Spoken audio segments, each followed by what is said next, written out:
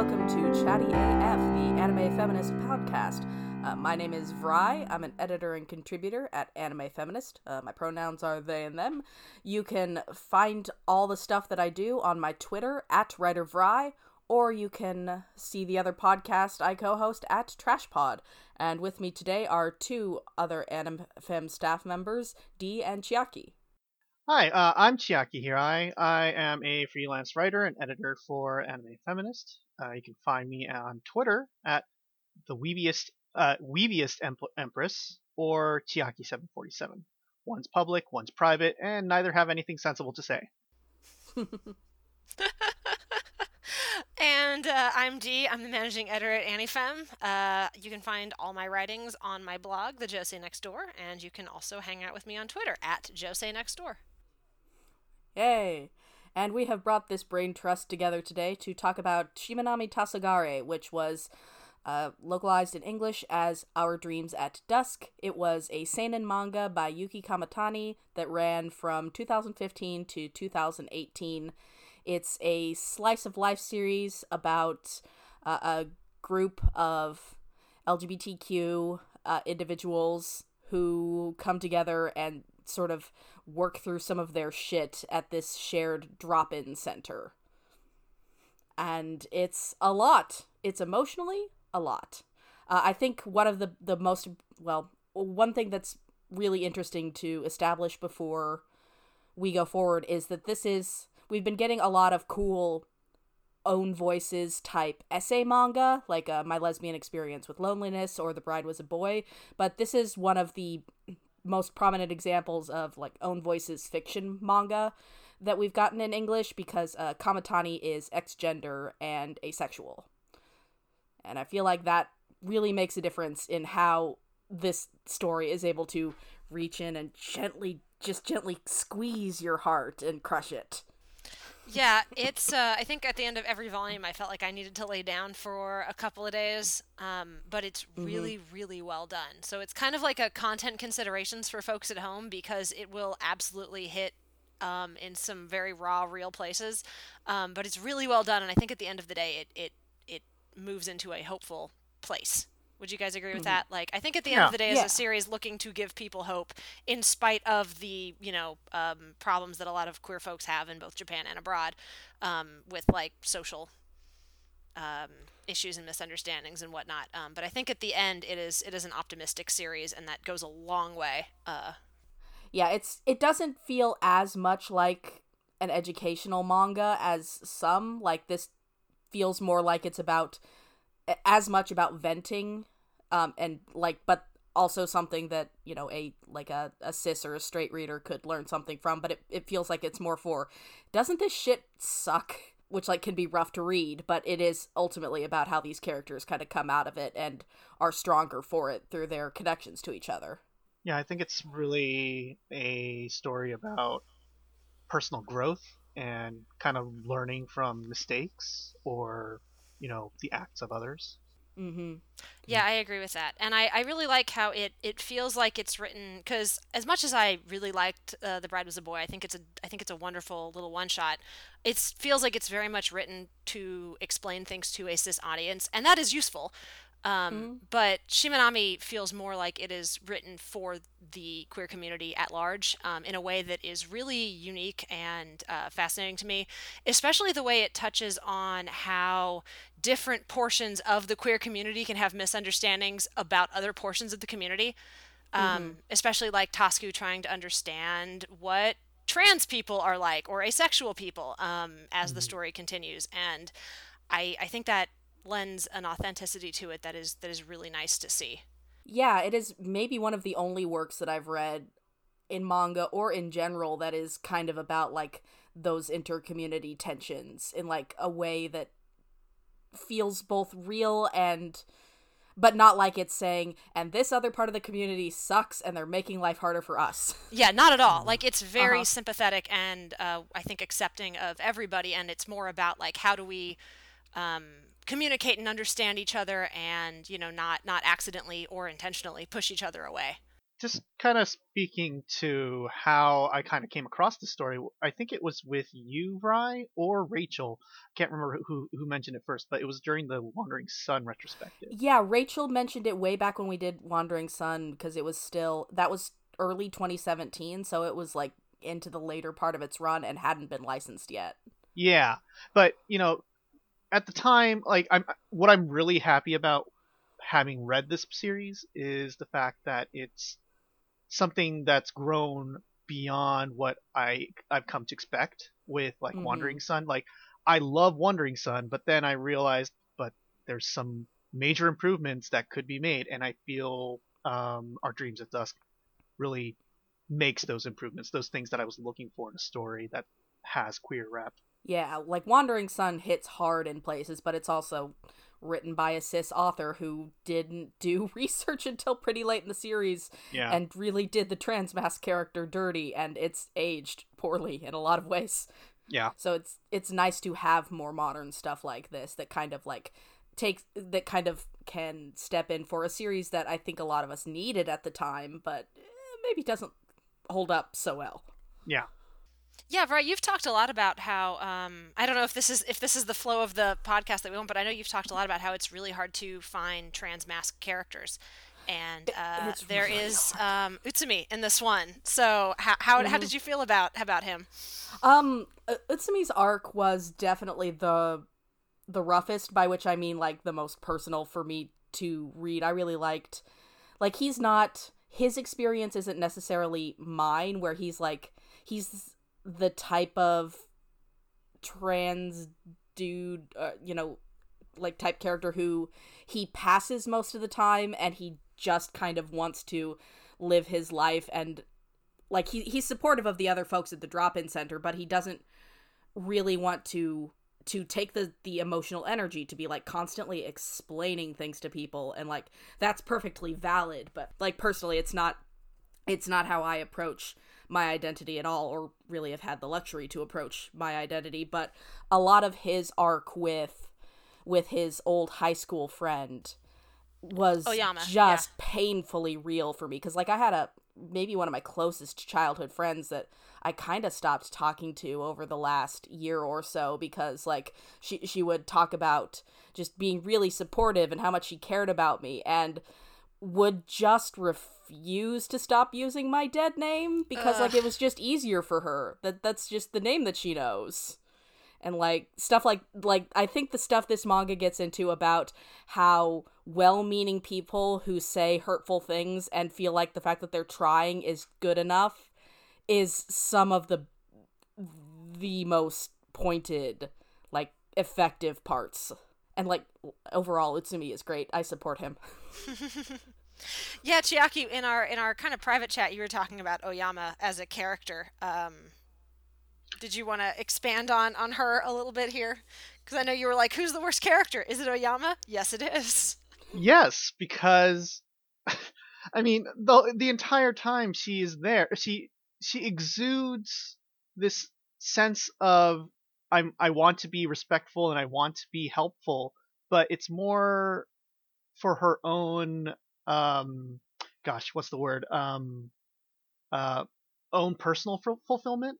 Mm-hmm. Rather it's kind than of virtue signaling a little bit, right? Yeah. Like she's really working hard to show how open-minded and accepting she is, even though she continues to dead name Utsumi like the entire time she's in the story. Mm-hmm. It's definitely like the concept of no, actually listen to the people being affected, not like don't try to talk over trans people. I think is like the biggest lesson here. Yeah. Mm-hmm.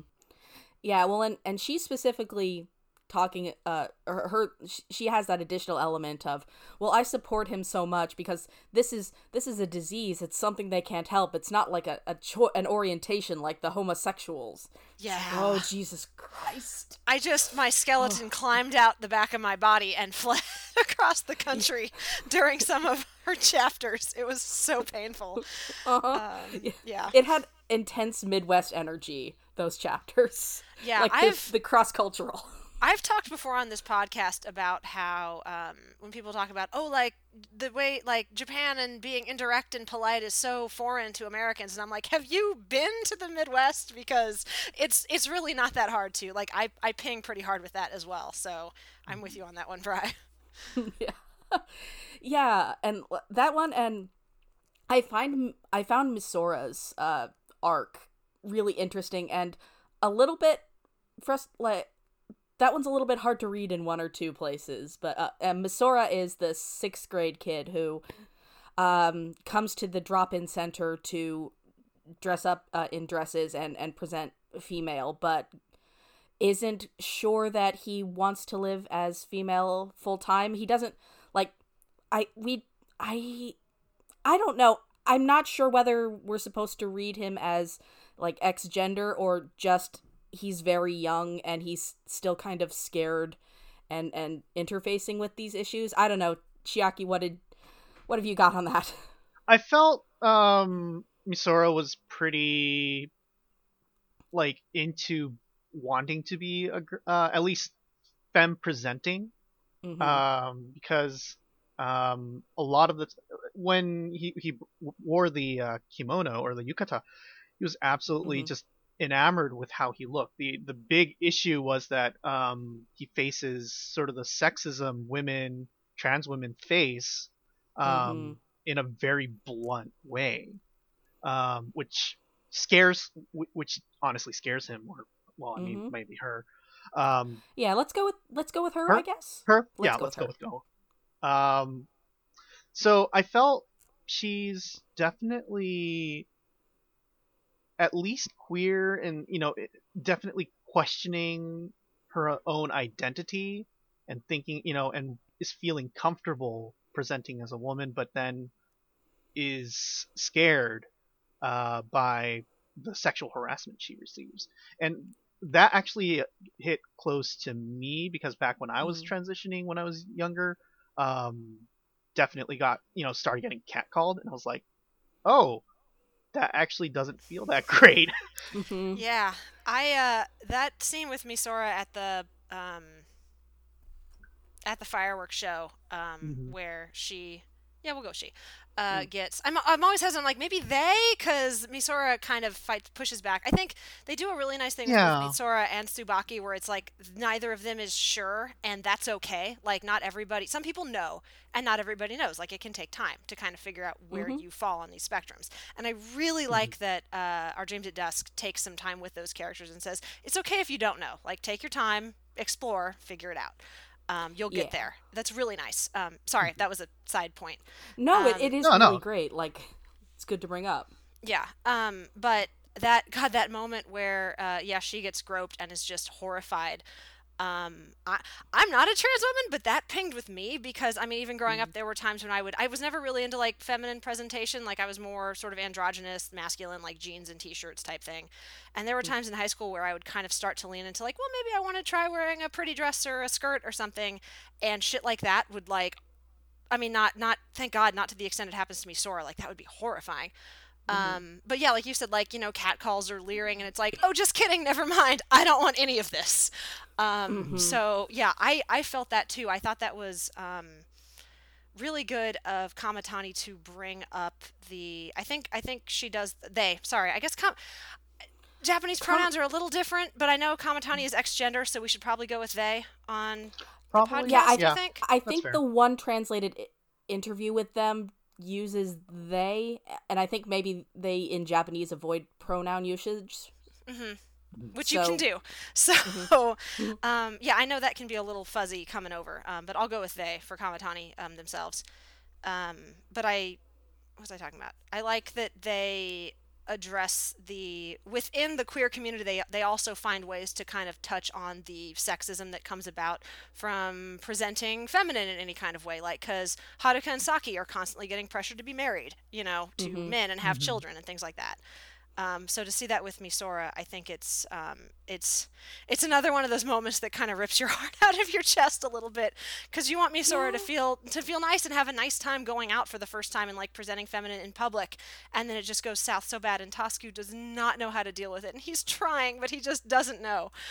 Yeah, I think that scene is like the biggest like the moment where it really clicks that, oh, this manga is really made for the people it's about, because it never really explicitly spells out that Misora is scared because she experiences like sexism and social misogyny for the first time. Like that's the tension of the scene that's never quite spelled out, and like it scares her away from the drop-in center and from wearing any kind of feminine presentation until like the end of the story. Yeah. And Tasku sort of accidentally victim blames her, which is real bad. Yeah. And he does, again, not on purpose, but like I think the series does a good job of showing how easy it is to accidentally hurt people, especially younger people who are still kind of working through all of this stuff. I feel like the one weird note in the series is that like when they eventually make up, Tasku's like, I'm so sorry, I was trying to help you, but I was making it about me, and he does this really great apology, and Misora is like, well, thanks, I'm not gonna apologize because I didn't do anything wrong, which is like on the whole really great. Like it's great for her like to be allowed to get mad at him, and it's good to be mad and you don't have to forgive people who are shitty to you, but also she does maliciously try to out him and calls him a bunch of slurs in public. That was bad. Yeah, that was pretty bad. I feel like Misora especially is pretty immature. Like, not just, you can identify as a girl, but you're still a 6th grade kid, and I've said dumb shit when I was in 6th grade, 5th grade, elementary school, that at the time now I feel like, oh no, I definitely should apologize for that. But like saying like, oh yeah, no, at that time I thought I was in the right because I was hurt. Therefore I have the right to hurt back. Like that's a very juvenile. Oh, it's totally real. Yeah, Misora is extremely 6th middle school. Yeah, that was my like the way she lashes out at Tasku and kind of they push each other's buttons. It felt very much like an angry middle schooler just trying to needle everybody around them so that they will feel a little less insecure. And I do like that all of these characters, in addition to dealing with various queer identities, are also, I mean, as the series points out multiple times, like individual people who also are, at particular points in their school lives or have different interests, like Tasku's into UFOs. There's these really nice little beats where you learn other stuff about them, so they feel like very fleshed out characters. And I think both Misora and Tsubaki lash out at people because they're confused and just kind of angry at everybody. And I do like that the series allows the kids to do that and is a little bit more forgiving of them than it is of, say, Oyama, who is an adult and should fucking know better. Yeah, no, it's totally understandable, and I think Misora will grow up into like a perfectly good adult. I think why it twigged for me a little bit is just because that particular line is like, it has a half-page panel, and it's like the emotional healing closing moment for that story beat, and I'm like, yeah, okay, but like, narratively speaking, that was a dumb kid thing to do. Oh, whatever, we're moving on. No, I hear you. I am astonished with Tachibana how much, because he's the homophobic closeted kid. Like Sorry, Tachibana? Tsubaki. Okay, because Tachibana's like their other friend who kind of hovers in and out of the story, right? Yes. Yeah. Okay. And Tsubaki is the guy that Tasku has a crush on. Yes. Yeah. I'm astonished that Tsubaki is the trope I hate most, which is the closeted homophobe, and I do not hate him. Like, it feels so naturally done. Like, oh, this is a thing that has basis in reality before it became this get out of jail free card for straight people writing homophobia into their works, and he is it. Yeah, I agree. I think it helps that he gets called the fuck out on it, right? Like, sorry, I apparently have a little bit of a potty mouth tonight. It's my fault. I encourage this behavior in you. Yeah, I mean, I swear a lot. Yeah. But when Tasku and Tsubaki kind of have that that clash at the end of the 3rd volume where he has been just progressively, again, kind of intentionally pushing buttons, kind of trying to get Tasku to admit things, and then just goes off on this very hateful speech at the end of that volume. And can we talk real? Well, the imagery in this series is so good, so I hope we spend some time on that. But there's the whole It's UFO beautiful. thing where Toscu like rips off the door of the UFO and just shouts at him like, "You have to stop talking like this. This hurts me. Like, I don't think maybe you don't realize that, but this is very hurtful." And they have that scene where Tsubaki just like starts sobbing, and yeah, I think I agree with you. It is a really good, real, honest, very nuanced take on what is an extremely tired trope. Yeah, the image. God, I posted a couple of panels on my Twitter, and just the way, I think the closest example I would I could think of that English readers might know is Ichikawa's work in Land of the Lustrous. Like, Kamatani is so good at abstracting these intense emotional experiences into like this visceral, almost beautiful kind of body horror, almost, and surreal imagery. Mm-hmm. Oh, absolutely. That's so good. The because like there's a lot of glass shattering in, I think, and every volume kind of has a sort of an imagery theme to it, which is pretty cool. The first volume there's a lot of like glass and like shards of light. The second volume, the fishbowl, and like sort of the fishbowl is kind of like the safe space that you then have to exit, and then the fish on the ground dying at the end. God, it's good. It's really, because that's Misora's volume, right, where Misora like finally tries to present feminine outside of the safe space of the Collins Center.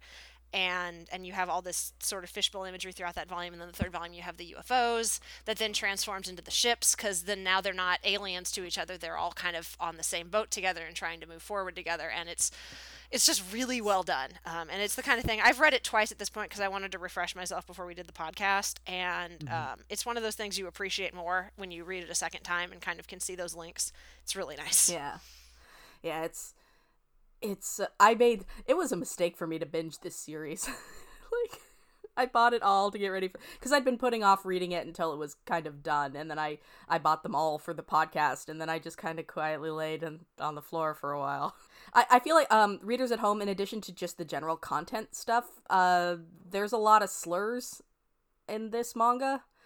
Like, it is very real about that part of the experience. I think, and Chiaki, you read this in Japanese, right? Yeah, so I have the 4 volumes in Japanese, so I'll probably be like not understanding some of the names you say at first because there are differences probably. Mm-hmm. Oh yeah, with the someone's on, I imagine. Dareka-san. Dareka-san. Yeah. Well, and so a kind of a question I had for you was, and I think I typically at this point Seven Seas has earned my trust with their translations, so I didn't ask too many questions with this one, but there are a couple of times where they drop the F-bomb, and I don't mean fuck, but for the most part, when they're talking, when characters are being kind of rude, they're using like homo instead, which is in English is like a slur, but it's much lower key than, you know what I mean? Like, one of those terms I'm willing to repeat on this podcast. The other one I'm not. That's a sign. Right. Yeah. Usually in the Japanese, a lot of it is gay and homo that I've read. The other thing though is that the Japanese don't necessarily have a word as dirty as the F-bomb here. Yeah. So in the sense of maybe if there's a in a particularly emotional and strong moment, I think it's a justified word to use to kind of convey the harshness of what the character is saying. But having not read the English version, I don't know which instance exactly you're referring to. So I will absolutely give the English translation credit. They use the F-bomb very, very sparingly. Like, because I've seen some illegal fan translations out there, where it's constant. Some of the original like screen caps I would see passed around on Twitter, like it was they use like the harshest slur possible the entire time. And I don't think that's the sense that is given. I don't think that's true to the context. Like I think most of the characters, it's a very casual kind of it's more microaggression, right? Yeah, like it's which is what microaggression Homo. o'clock. Yeah. Yeah. Oh yeah, this series is heavy on the microaggressions. Like I'm More- not saying there's anything wrong with it, but is constant throughout the series. Yeah. Mhm. Yeah. I'll agree there. Yeah, but there are a few places like when Misora is pissed at Toscu and they're at the festival, and like because at first Misora is like throwing Homo at him several times and then drops an F-bomb right at the end. And that in the moment with as pissed off as Misora is, it felt true to the scene. But I was kind of curious as to what the language was like in the original. And there's definitely moments in this where Tosca will be like, that's kind of insulting, and the other character will go, okay, so you would prefer gay. That's the term you want. Um, So I have the books next to me right now, where Misora is yelling at Tasuku.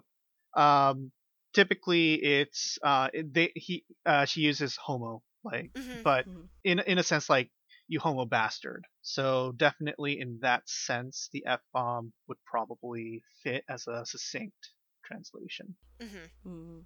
Yeah, that was again. I at this point, because Seven Seas has done such a damn good job with a bunch of these other series, I tend to trust them. But this was definitely one where I was like, this would be nice to have the Japanese copies with me as well, so I could kind of just cross-check terminology and see like how they were handling different contexts and things like that.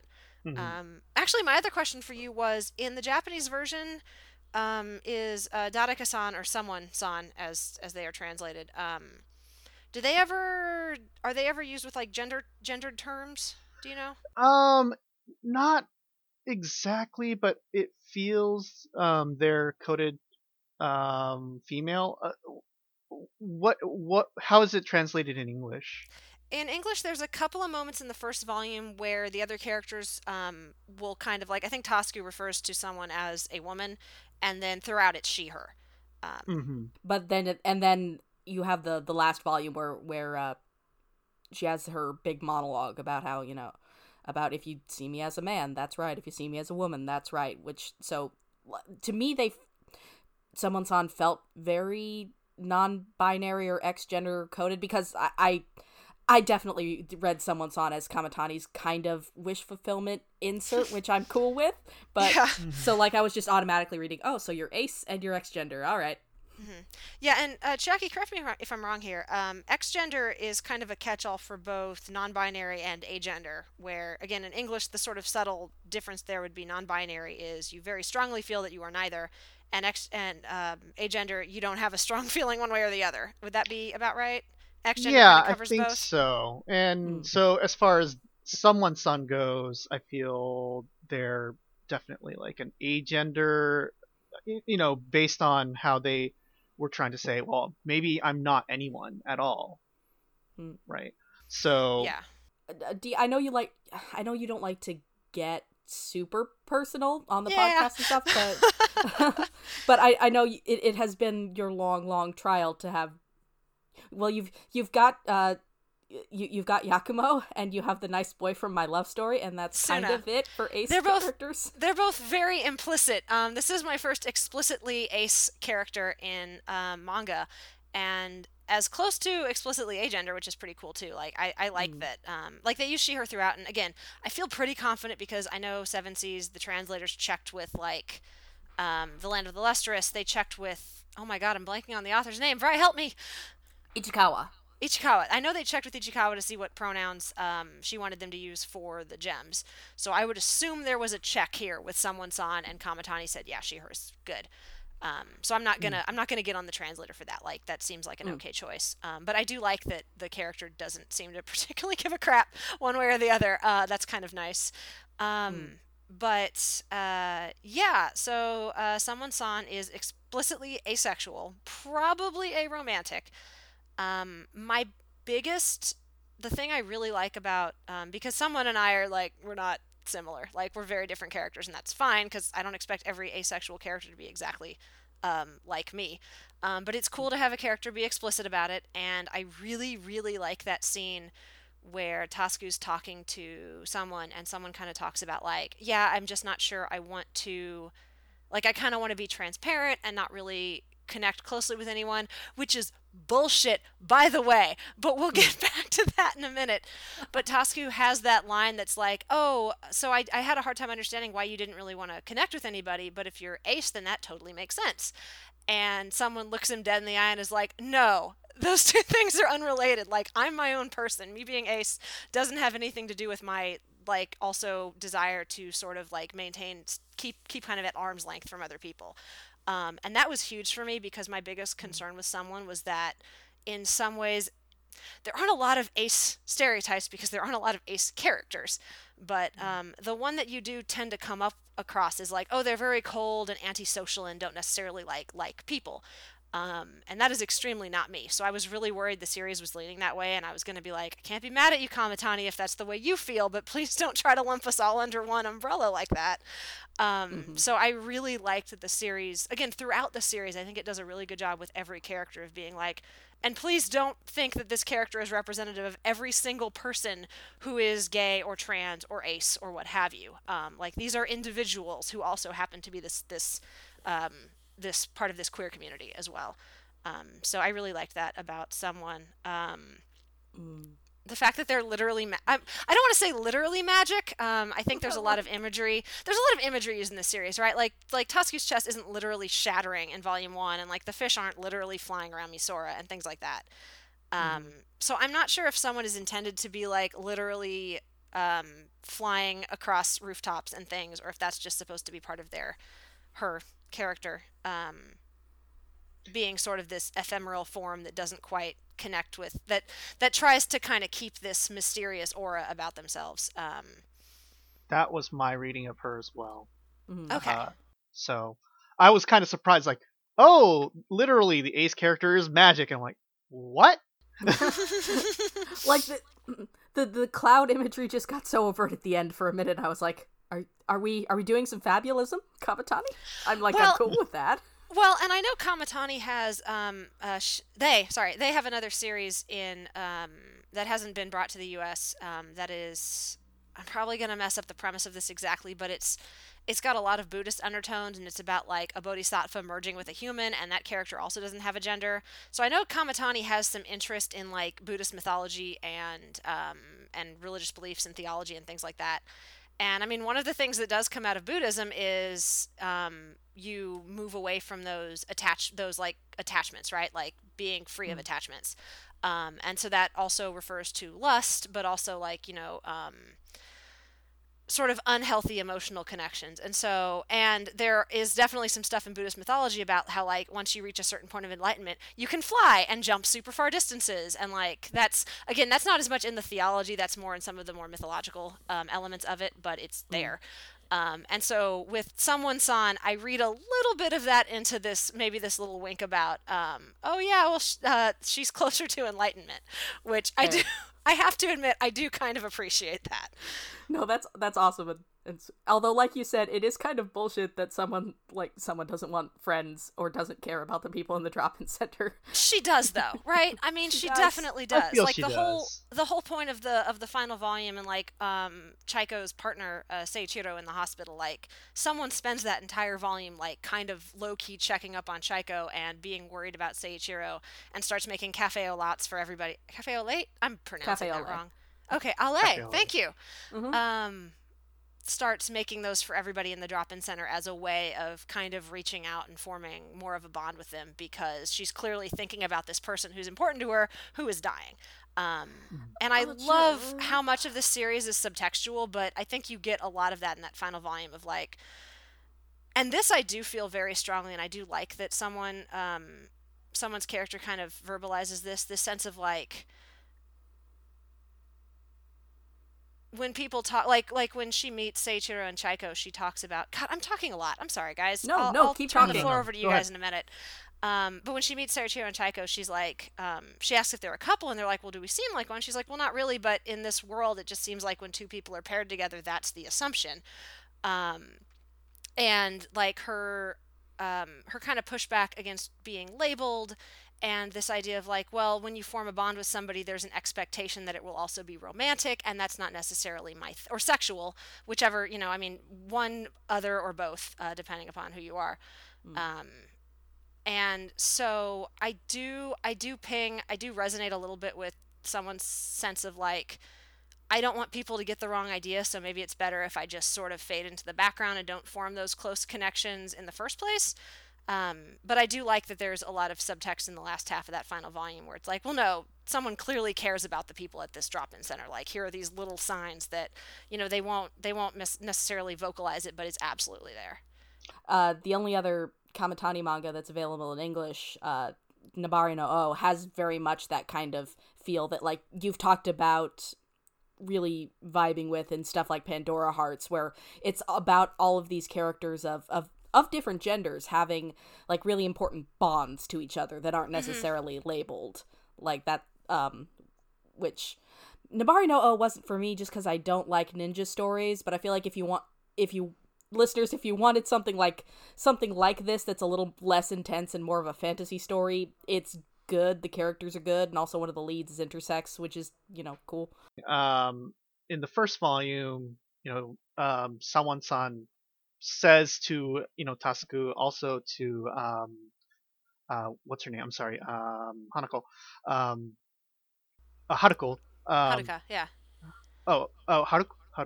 Haru. She just goes by Haru for Haru. almost the entire series, so I Right, can't remember right. if it's Haruko or Haruka, but yeah. I believe it's Haruko. Yeah. Anyway, she, someone-san says, like, oh, you can say whatever, I won't be listening, but the fact that she offers that, opportunity to talk by itself is sort of a sign that she's paying attention to the people around her. Mm-hmm. She's capable and, is knowledgeable or cares enough about other people around her to want to at least give them the opportunity to figure out their shit. Yeah, and she will like kind of talk back at the moments when people maybe need it. Like she definitely gives Tasku and especially Tsubaki some pushes here and there just by asking questions that maybe other people haven't. And I think the fact that she forms the Collins Center in the first place says a lot about her as a character. That like she's never really felt like she belonged anywhere, and so then she kind of just creates this space where other people who have felt similarly can come together and just have a supportive community and figure their shit out. That again, that safe space that we touched on a little bit here and there. Mm-hmm. Yeah, Chiaki, you mentioned that you really wanted to talk about like the city itself. So the drop-in center, I believe, is actually modeled after a a house on the top of a hill in Onomichi. Actually, Cool. if I'm not sure if it's mentioned in the English volumes of the manga, but the Nekoshukai, the nonprofit that remodels old homes, actually exists by a different name in Onomichi, called the Onomichi Abandoned Property Rehabilitation Organization or something like that. Yeah, I think in English they translate it to cat clutter. Sorry, continue. Cat clutter? Just Yeah, for folks cat at home. clutter. Yeah, cat clutter. That's good. Yeah, it's cute. So yeah, no, that actually is a nonprofit thing that they do. So Kamatani's definitely done research as far as the town, the city of Onomichi, and what's kind of going on around there. I'm not sure if you know, but Kamatani actually lives in the town right next door, Fukuyama, and that's why there's like that sort of closeness to this interesting city. I've actually been to Onomichi back, cool. yeah, back 2008 or so, before this comic was ever, conceived. But it's a really beautiful town, and I think part of what this comic wants to do is drive interest in Onomichi, which I think a lot of manga and anime today have those things, like Zombieland Saga, which is all about promoting Saga. Yuru Camp is currently, Room Camp is trying to promote Yamanashi, and just as much our dreams at dusk is all about kind of laying bare queer identity and issues. It's also about telling people, hey, come to Onomichi, which is actually kind of cool. Oh, it definitely is. Like, and in between each volume, in between each chapter, sorry, Yeah. there will be these little like mini comics that will talk about like different foods and places you can visit in Onomichi. And like, so reading this, like, not only did I have my heart ripped out a few times, but I went, I kind of want to go to Onomichi now. Good, Well well played, done, Kamatani. Kamatani. Yeah, exactly. But like it's such a town in the boonies that it's when I went there back in 2008, it was probably at the height of sort of the what do you call it, complete the town was in a rough shape. Everyone's moved to the cities. It's, the train station only had like one train every 40 minutes. um in Japan, that's ridiculous technically. Yeah, no, that's a long um time. yeah. um and only local trains stop there. uh the downtown had a lot of shuttered, businesses. Hmm. And I got on my cab to get to my hotel, and the cab driver was like, "So why the heck are you even here?" Harsh. Yeah. Yeah, so that's interesting that Kamatani chose to specifically set it in sort of a small town rather than because I think with a lot of, especially in the U.S., I think with a lot of stories about queer characters, they're usually set in like the big, cities that we like to fancy are like super progressive. Mm-hmm. I mean, most American television shows don't exist outside of the coasts, but I digress. Mm-hmm. So that's Mhm. a cool choice of hers, I think, to settle it in this town that's maybe a little bit further off the beaten path. And I mean, Jackie, obviously you've spent way more time in Japan than either Vi or I have. I've Um, never been. yeah, and I was like 2 weeks, so and Mm-hmm. are more up to speed on like actual Japanese speaking LGBT community type forums and things. How does the series sort of match to those sort of real life experiences? Because this was written like very recently. It finished up like within the last year, I'm pretty sure. Yeah, So, Yeah, 2018. it finished up 2018. Yeah. I feel so. There's that sort of urban versus rural context of LGBT people oh, anywhere, absolutely, Yeah. yeah. right? And in Japan, by urban, that means generally Tokyo. Everyone That's it. goes Everyone just goes to Tokyo. Yeah. Otherwise, for me, I'm a Kansai kid, so Mhm. Kyoto and Osaka also pretty big cities, so a little Yeah. bit more progressive, a little bit more, a bigger gathering of people. But the rest of the country is pretty rural. Um, and you get that sense that people are pretty conservative out there because it's the land of tradition, and then Japan kind of eats that up by itself. It's all about, oh well, we're not Tokyo, we don't have all this newfangled LEDs everywhere, but we do have this 200 300-year old sake brewery, and that's our town's thing. That's all we have, but gosh darn it, we're going to promote it. Um, and at the same time, that spells out that people are pretty hard set in their ways. Maybe they don't accept LGBT people as much, but I feel like there's considerable leeway, and people can be accepting in the most surprising ways. Kind of like Saki's father, Mhm. who Yeah. who you know who presents homophobic feelings, but then immediately takes it back, realizing like, oh wait, that's actually really bad. It's more he was angry at the fact that his daughter was outed by this random guy, and kind of flared up with this gut reaction before realizing, no, no, hold on, i I just said something terrible, or I just thought something really terrible. I love my daughter and I want her to be happy. Like, I feel that's a very good read of rural Japanese people who might appear fairly conservative, but at the same time more open than you think.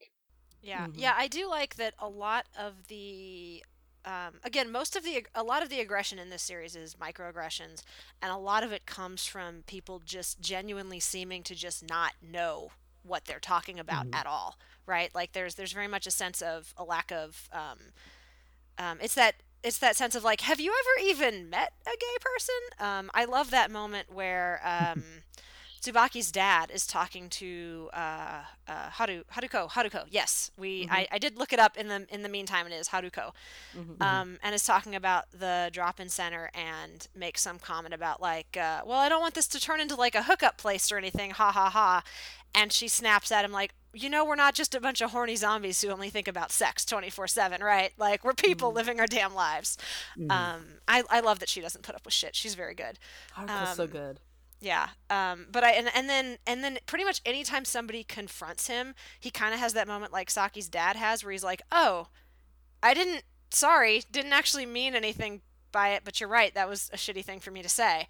Like when Tasuku's like, "Hey, BT Dubs, I'm gay. What do you think of that, dude?" And he just sort of apologizes and runs. Um, yeah, I think that speaks, and it's interesting to me because again, like, I mean, obviously the specifics of every culture are different, and that is very very important to take into account. Like the homophobia in Japan, like where that comes from, is very different from the U.S. But it is in many ways reminiscent to me of some folks I know in the Midwest who have those moments of like, will say something like accidentally hurtful, and then you kind of call them out on. They're like, "Oh shit, yeah, sorry, you're right." Mm-hmm.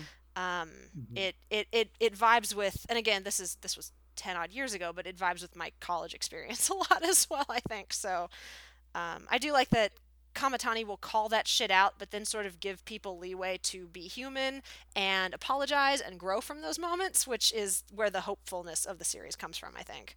Mhm. Yeah. Yeah, finding out that this takes place in like a real small town really clicks into place why so much of it vibed for me in terms of like my own experience growing up like in Wyoming. My hometown is like 50,000 people maybe, and it's one of the biggest towns in the state. Um but like the scene with that you mentioned with Saki's dad particularly, because like she worries about this for the whole manga, and it like causes tension in her relationship with Haruko because Haruko is out and and Saki isn't, because she's worried about her parents. And then ultimately it all kind of comes out, and it works out okay. And like it just makes me think of like, when like my mom as a kid working with like uh AIDS patients in the hospital, and like doing her best to work with them, but like talking about them in like this pitying kind of condescending way. And that, but then like after I came out, she's worked maybe harder than anybody at like being good and supportive and remembering pronouns, and she's like this 65 year old woman. And it's one of those things where it's like this manga is so much about not political change, not wide social cultural change, but how, even if it's small, how important those little moments of like individuals trying can be. And it gets you right in the heart. Yeah, I Yeah. mean the idea of like acceptance and communication and understanding, like, maybe I won't 100% understand you, but I can still accept you for who you are, and attempt to make those understandings. Because, Tasku kind of says to someone, like, I do not understand asexuality at all, but I don't want to lose sight of you as another human being. And that's such an important first step. And I do really like the way the series deals with that. Sorry, Chiaki, you were going to say something? No. I feel I just wanted to go back a little bit about Tsubaki's dad. Mm-hmm. Um, he's also a pretty common character, I think, as far as a guy who's just not meaning anything bad, but he's just kind of a dick about everything. Yeah, he really is. That's a Mm-hmm. very familiar uh, kind of dad that I am very close to knowing. So And we'll say no more. No more was said that day. yeah, No, yeah, I, I, I I do. It's sorry. Go ahead. I feel so sorry for Tsubaki having to go home later that day to face his dad, because like, man, I can see that conversation going already. Yeah. Yeah. I don't get the sense his dad's going to be the kind of person who, like, if he does eventually come out, because I think that it's probably fair to say Tsubaki's probably somewhere on the queer spectrum, whether he's bi or even ace. Again, like, his interest with someone made me wonder if maybe he was, like, romantically attracted to people, but maybe asexual. Anyway, however Tsubaki ends up identifying, I don't get the sense his dad's going to kick him out, but it is going to be a very difficult conversation, more so than I think what Saki had with her parents. Yeah. So, but I do like that there's that sense of hope with pretty much every character, and the way the series kind of connects past and present with Haru and Saki have their wedding, and then you have the story of Chaiko and Seiichiro, Which sort of destroyed happening. me. Yes, that's the part where I cried. Me too. Yeah. Sorry, I didn't cry. It's okay. It's okay, you didn't cry at Princess Tutu. You have a heart of steel and iron. You're so strong, Chiaki. You're so strong.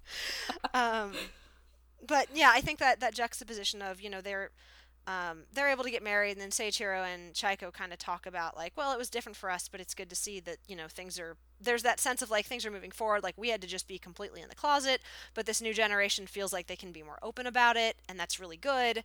But then they still have that beat at the end with Seiichiro's son, where he's very accepting of it at the tail end here. And so that, again, is kind of this note to, like, the next generation, like, things are getting better. Like, they're not perfect, and there's still a lot of work to do, obviously.